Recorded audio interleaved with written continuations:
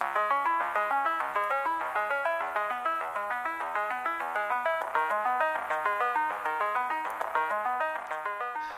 right, Emily, we're taking on the woke mob here today on the Deconstruction Zone. Boo! Boo the woke mob. They're the problem. They're the problem. No, so hey, you have a tweet you want to read, and you and I are self-avowed progressives to some degree, though we don't like to put ourselves in boxes, I would also say. Yeah. But I like to be an open-minded gal. I would agree with that.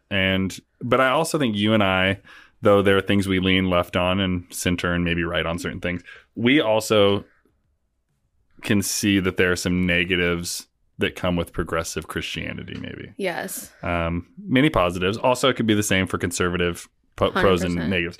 But oftentimes, I think in the space we occupy, we just backpat progressivism and we never give it a critical eye. Yes. And so this week, we take on progressivism, the woke mob, with a little bit of a critical eye. Yeah, I think this podcast could be seen, and maybe is, it kind of seems like, okay, deconstruct from conservative evangelicalism and end up in progressive Christianity. Mm-hmm. The conservative evangelicalism to progressive Christianity pipeline, if you will.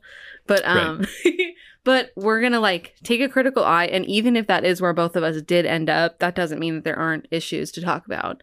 Yeah. And so I saw this Facebook post actually from a guy who I heard on the Dirty What's Rotten his name Church and Kids. address? I mean, he probably wouldn't care. He's like a kind of Brady Harden. Have you heard that name? He was on the Dirty Rotten Church Kids, and he was kind of the advocate for full deconstruction, not just deconstruction to progressive Christianity or cool spirituality. Right. He was let it get burn out of it all. Yeah. So he posts this kind of regularly, and he's an interesting follow to me because I just I think it's important to see what people are saying negatively about both sides. Mm-hmm. And he's not necessarily saying negatively from people from my past, but he's I burned through progressive Christianity too. So mm-hmm. I think he has an interesting perspective. Yeah. So he basically said progressive Christianity is the phrase, at least we're not like those other believers, transformed into a personality in industry. Mm. So first, immediate reactions, how does that land with you? Yeah, I don't know how it, so when I first heard it, it makes me think, of course, when Christianity co-ops anything, it becomes a personality in an industry. Yeah. And so I think that's certainly true. But and I don't have a fully formed thought on this, but as you read it, what came into my mind was what does that mean in real life? What are the implications of that being a personality in an industry, and what does that look like in real life? You know what I mean? Yeah. How maybe I'm a words guy, but I'm also a visual person. If you were going to reword that in your own words, how would you say it?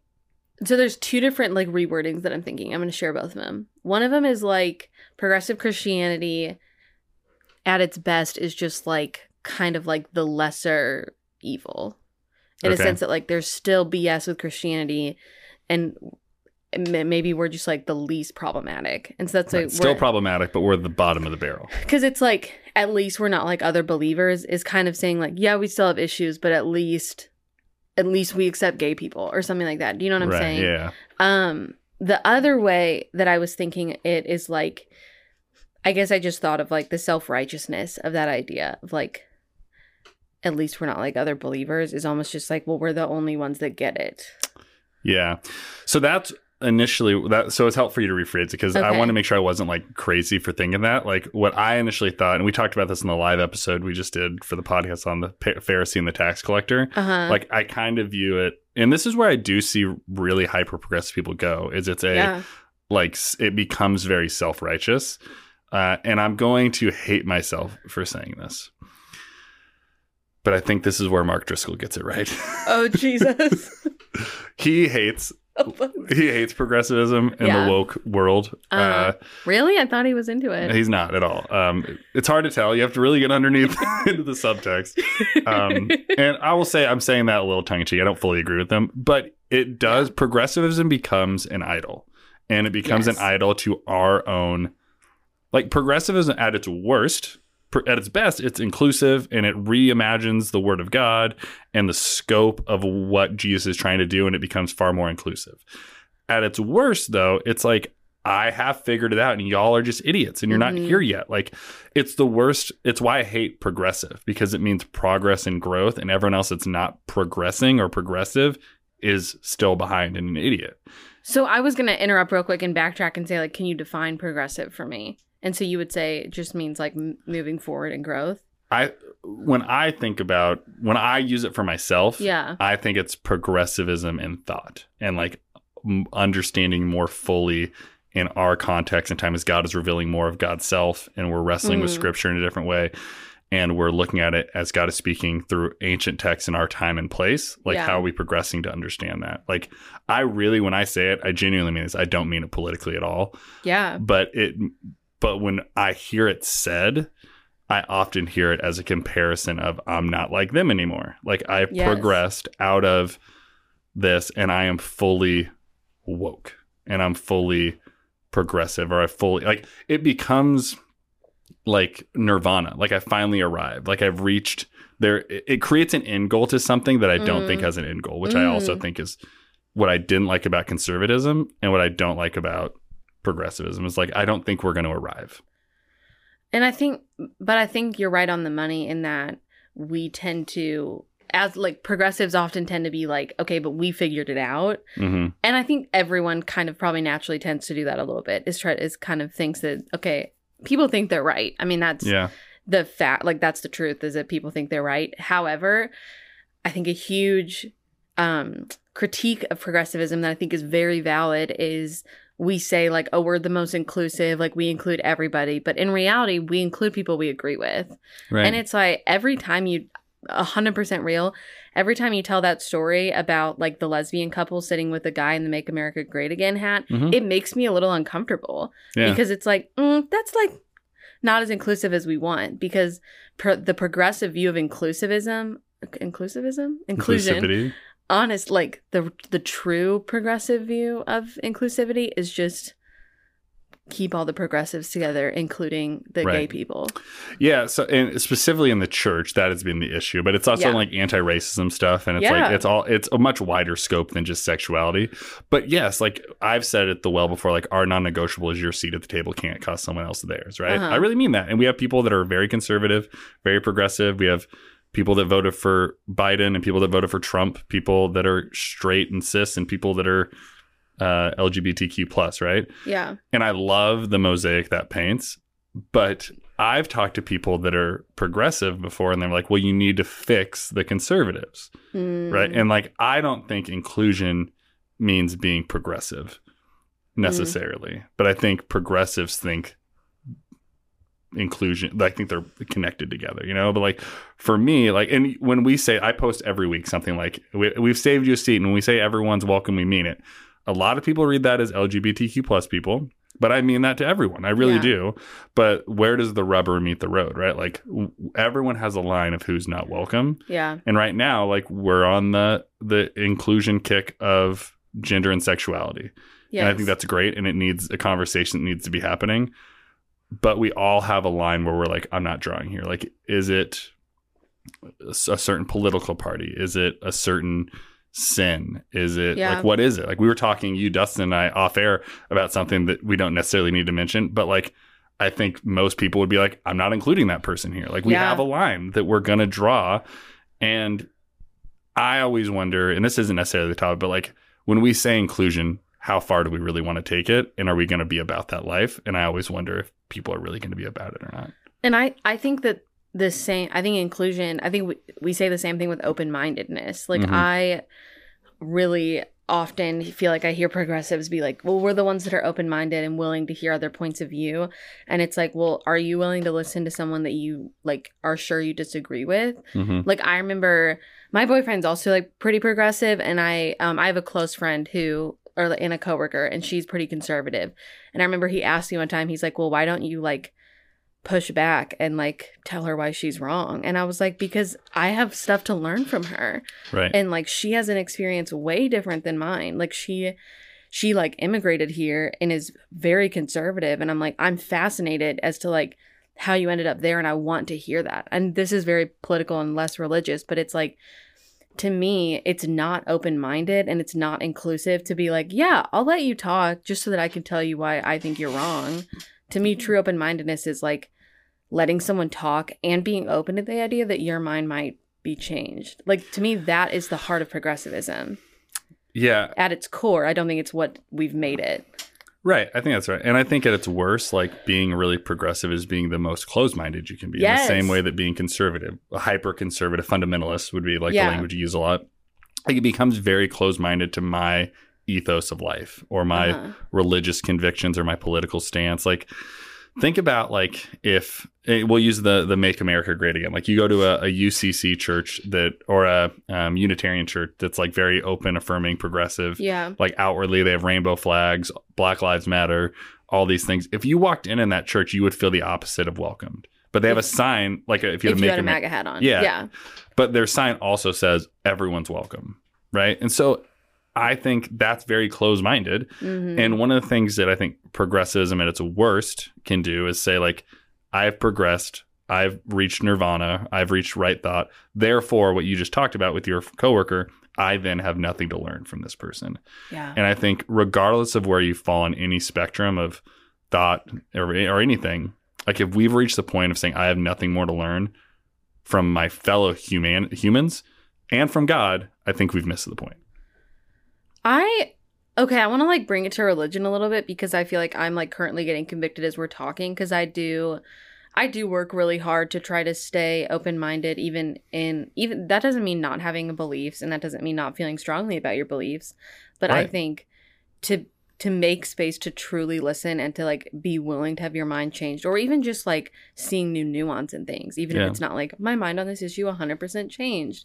But to see nuance based on someone with a different perspective, I think is so important.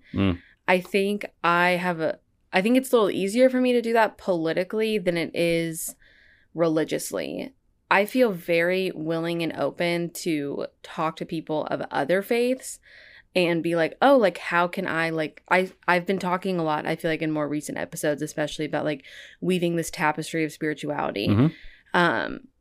I don't really want a thread in the tapestry of conservative Christianity. Right. And that is almost innocent. It kind of reminds me back to this tweet or this post of like, I'll hear out other people, but in regards to Christianity specifically, I'm the one that's not like other believers. And that goes back to the idea of like this lesser than the lesser evil in a sense that like if conservative Christianity, I think basically what I'm trying to say is I think sometimes in my mindset, I make conservative Christianity the enemy instead of seeing it as another way that I can like know God.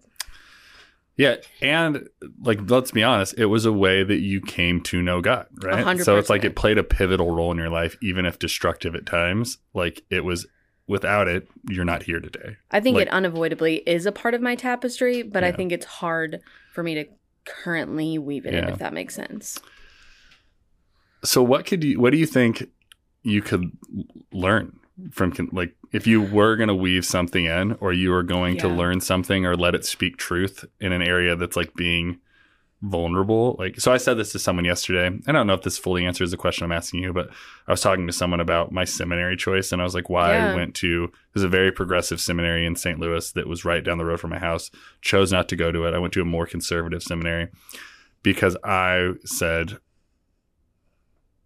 it was a little bit of a short summary that doesn't do justice, but essentially like I was like the conservatives do a better job academically and theologically creating frameworks even if I don't agree with them, and so I wanted to be around that. And so like I owe a lot of my frameworks, even if I don't agree with them, to more conservative theology, I would say. Yeah. Even if it was in pursuit of building a new one, maybe. So for you, like what is something, if you could think about it, that either you have had speak into it or maybe you're like, I need to let this speak in from that? I mean, I do have like fundamentalist friends or conservative Christian friends for sure that I like see pretty regularly. And we talk, and I think, again, as I'm like trying to be self-reflective, when I like hear them talk about God or them talk about Jesus, I'm like, oh, like that's really lovely and sounds like it's worked really well for them. Yeah. But I think I do definitely have like a wall up when I talk to them. And I'm like, a wall. Why do you think? Because I know that it's caused me pain. And so I think So not because of them necessarily. It's like their thought process. I think it's self-protective, and I don't think that's inherently wrong. Because I think there are other people listening that probably maybe relate to doing that in talking. Oh, I do think it's helpful, though. Like, the friend that I'm thinking of, the, like, more fundamentalist or conservative Christian friend, I made that friendship after I deconstructed, which is a little bit different than a friend, like, from your past. Yeah. I think that's a little bit harder because you're kind of like, I'm trying to pretend that I'm someone I'm not, or I'm, like, all that. But I think with her, I don't know, I guess... But I think, like, how have I let her shape my spirituality or let her, like, inspire my spirituality or think differently? I think that I don't think I have an answer. I think I've talked about, like, my new PCA friends and how they've shown me that something that was harmful to me can be really beautiful and healing to somebody else. And that has, like, helped me maybe soften. But I think to say, like, I've taken their beliefs as my own or I've let them shape my beliefs, I don't think I've, like, given that window of opportunity. Yeah. Well, I'm going to introduce a new segment I want to call Danny Mansplain Spirituality to Emily. Brought to you by Mars Hill Church. Thank you. No, one thing that I was thinking about, like, you're the most progressive Calvinist I've ever met. You're the most deconstructive. And I think when I think about that, though, it's like, I think that's some ways letting, like, your, like, the conservative framework to how you really knew who God was, and you've let the beauty of who you know God to be now inform that. And, like, for you, I think Calvinism's a rubric or a lens or whatever to process God, but you've become, even if you still think through some of those things or it's your natural lens, like, I think you've used Calvinism to see God in a more beautiful way, which I think is interesting. Like, you haven't completely thrown that away. And so I just think about it in terms of, like, something from the more conservative or what was harmful to you or what you disagree with. It has in some ways spoken into your deconstruction process and helped you see God in new ways. But it was something that was probably harmful to you in the worst seasons of your deconstruction, right? Yeah, I mean, I think I guess when I think of Calvinism these days and how my Calvinism persists, it persists in my universalism. And I feel very smart using all these ism words. But, like, in a sense that in my universalism, I have no problem with the idea that God could override someone's will for the sake of us all entering paradise.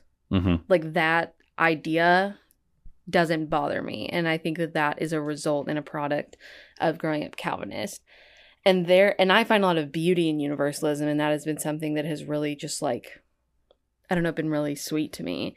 And so, in a sense, yeah, it has informed it, but I think the idea of, like, letting it still inform me or new things to inform me is, like, kind of hard. Yeah.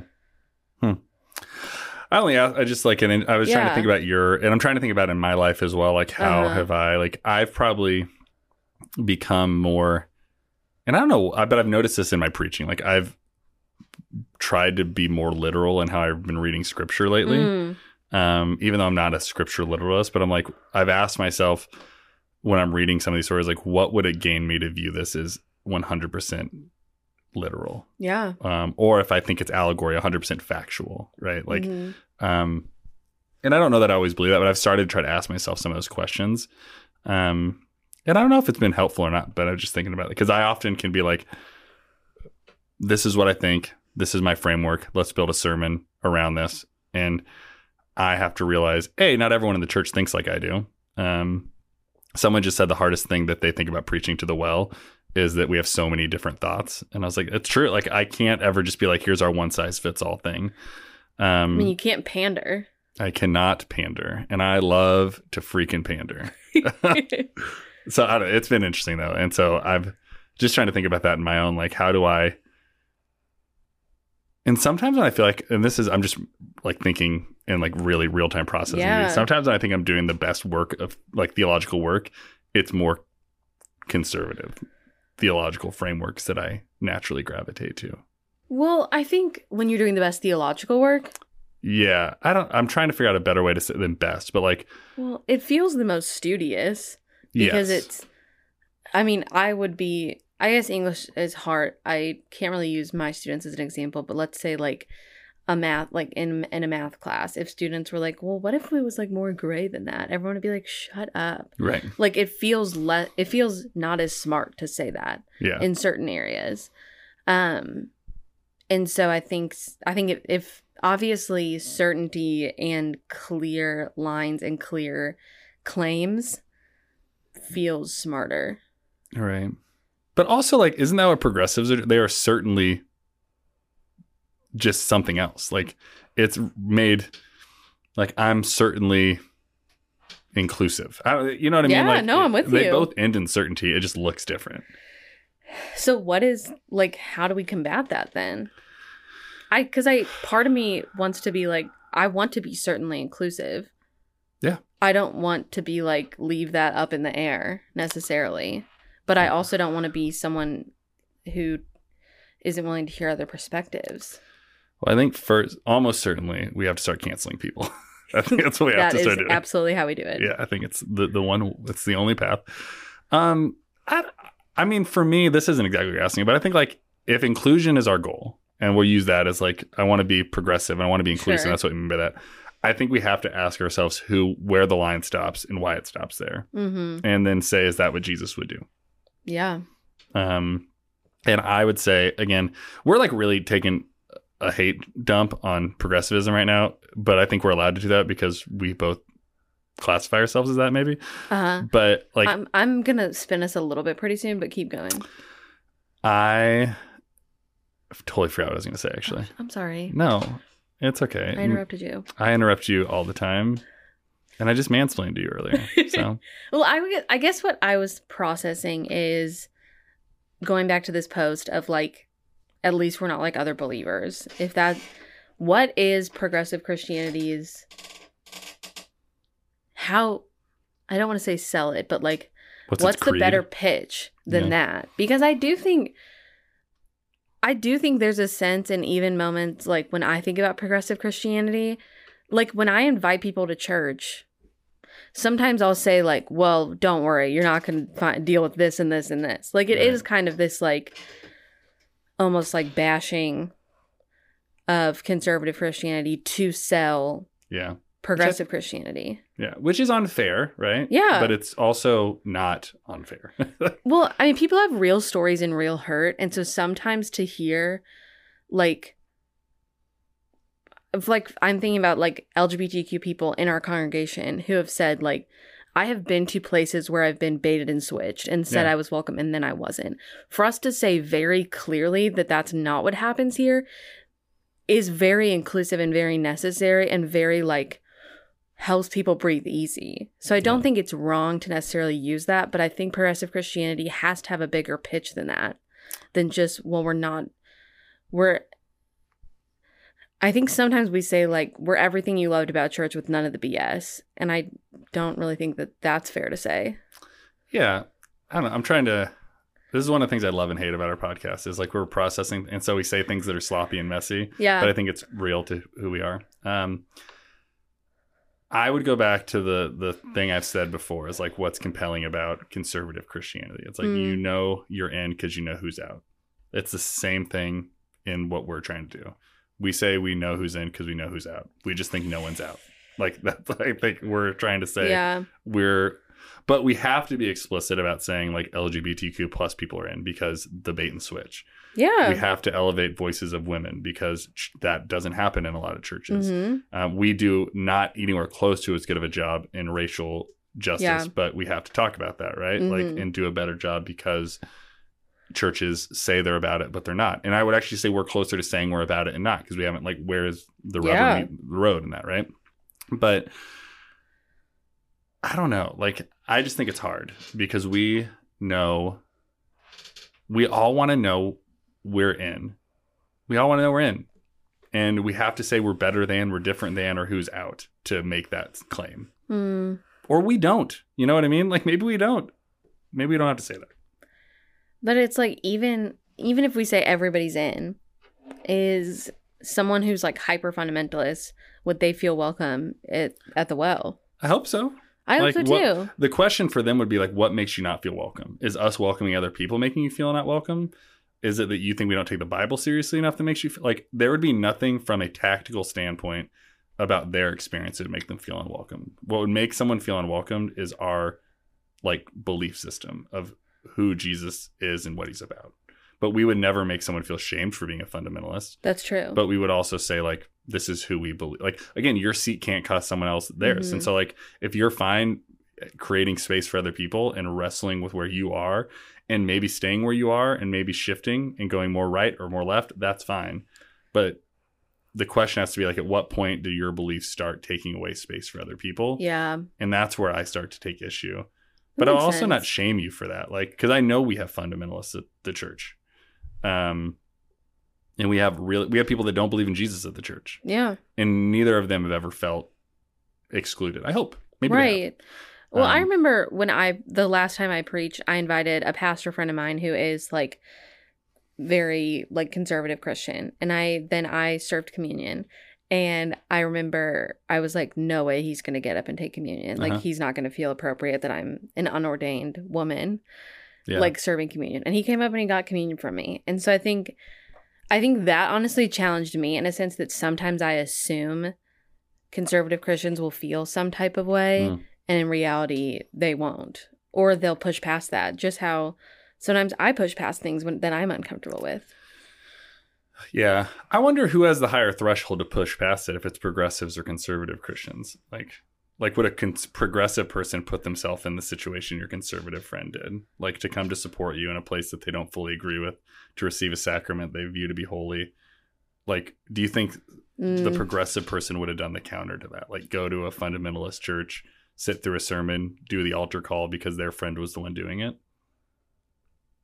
I mean, that's hard to think about. Yeah. I remember your friend coming and I remember having lots of thoughts about it. Yeah. But I actually think it's like, good on him for doing it. Like, he supported you as a person. He gave really kind words about your sermon and about the service. Like, I think all of that was great. And the question is like, which goes to the whole point of this is like, do we think we're better than them? Therefore, like, we won't engage with them, you know? Like, would we do it in the counter? Okay. Here's what I bet. I know that we're kind of like hitting 30 minutes, but what I'm struggling, I guess, with that question is like, and I think where maybe other listeners would be like, is like, this is maybe really crappy to say, and maybe I'm about to like frame the whole thing that's wrong with progressives. But I guess my struggle with like, as a more progressive Christian going into a conservative Christian space, I've definitely done it. Is it like it's a little bit triggering and feels a little bit sucky. Like, whereas I doubt, and maybe this isn't fair for me to say, I doubt that friend felt really triggered coming to our church because we didn't necessarily like bash anybody or say things that was harmful. Do you know what I'm saying? Maybe that's really crappy to say, but that's kind of my devil's advocate. I think that's a good. So this is maybe an incomplete comparison, but I think about the number of avid Catholics we have at our church. Like, we had a Catholic couple from New Jersey come and visit. Oh. And they came and they were friends of a couple at the church. And so they came to visit them. They were in town. And they came and received communion, and we talked for a long time after. And for them, like, that's a holy, sacred thing that is like a sin to receive out. Wow. Like so that would have been, triggering is the wrong word, but like, it's like, that would be like they were doing it a sacrilegious thing by coming forward, but they compromised that because they felt like God doing something that they hadn't thought possible in that space. So I don't know. Like, so I just like, I think it's hard to say what's triggering, what's sacrilegious if I'm not in their shoes. Yeah, 100%. Because like for your buddy, like there could have been things, maybe coming forward was like a huge compromise. Yeah. Maybe just sitting there listening to a woman, to a Jezebel preach. But he made that sacrifice to be a friend. Yeah. And I think that's at the core. Like we've talked about this in the discipleship. To draw closer to Jesus is surrendering something. And I think for some people, it's surrendering our religiousness. Yeah. Sometimes it's surrendering for like really progressive people, like are being so woke, maybe like what we have to surrender a little bit, or thinking we're better than everyone. Yeah. Well, I remember on, I guess it was Father's Day, my dad just really wanted all of his kids to come to church with him. Mm-hmm. Not all of us feel the exact same way about spirituality.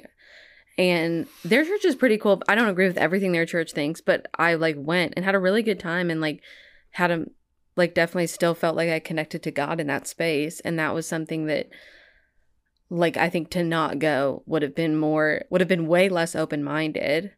Or to go and be like, this is all gonna suck.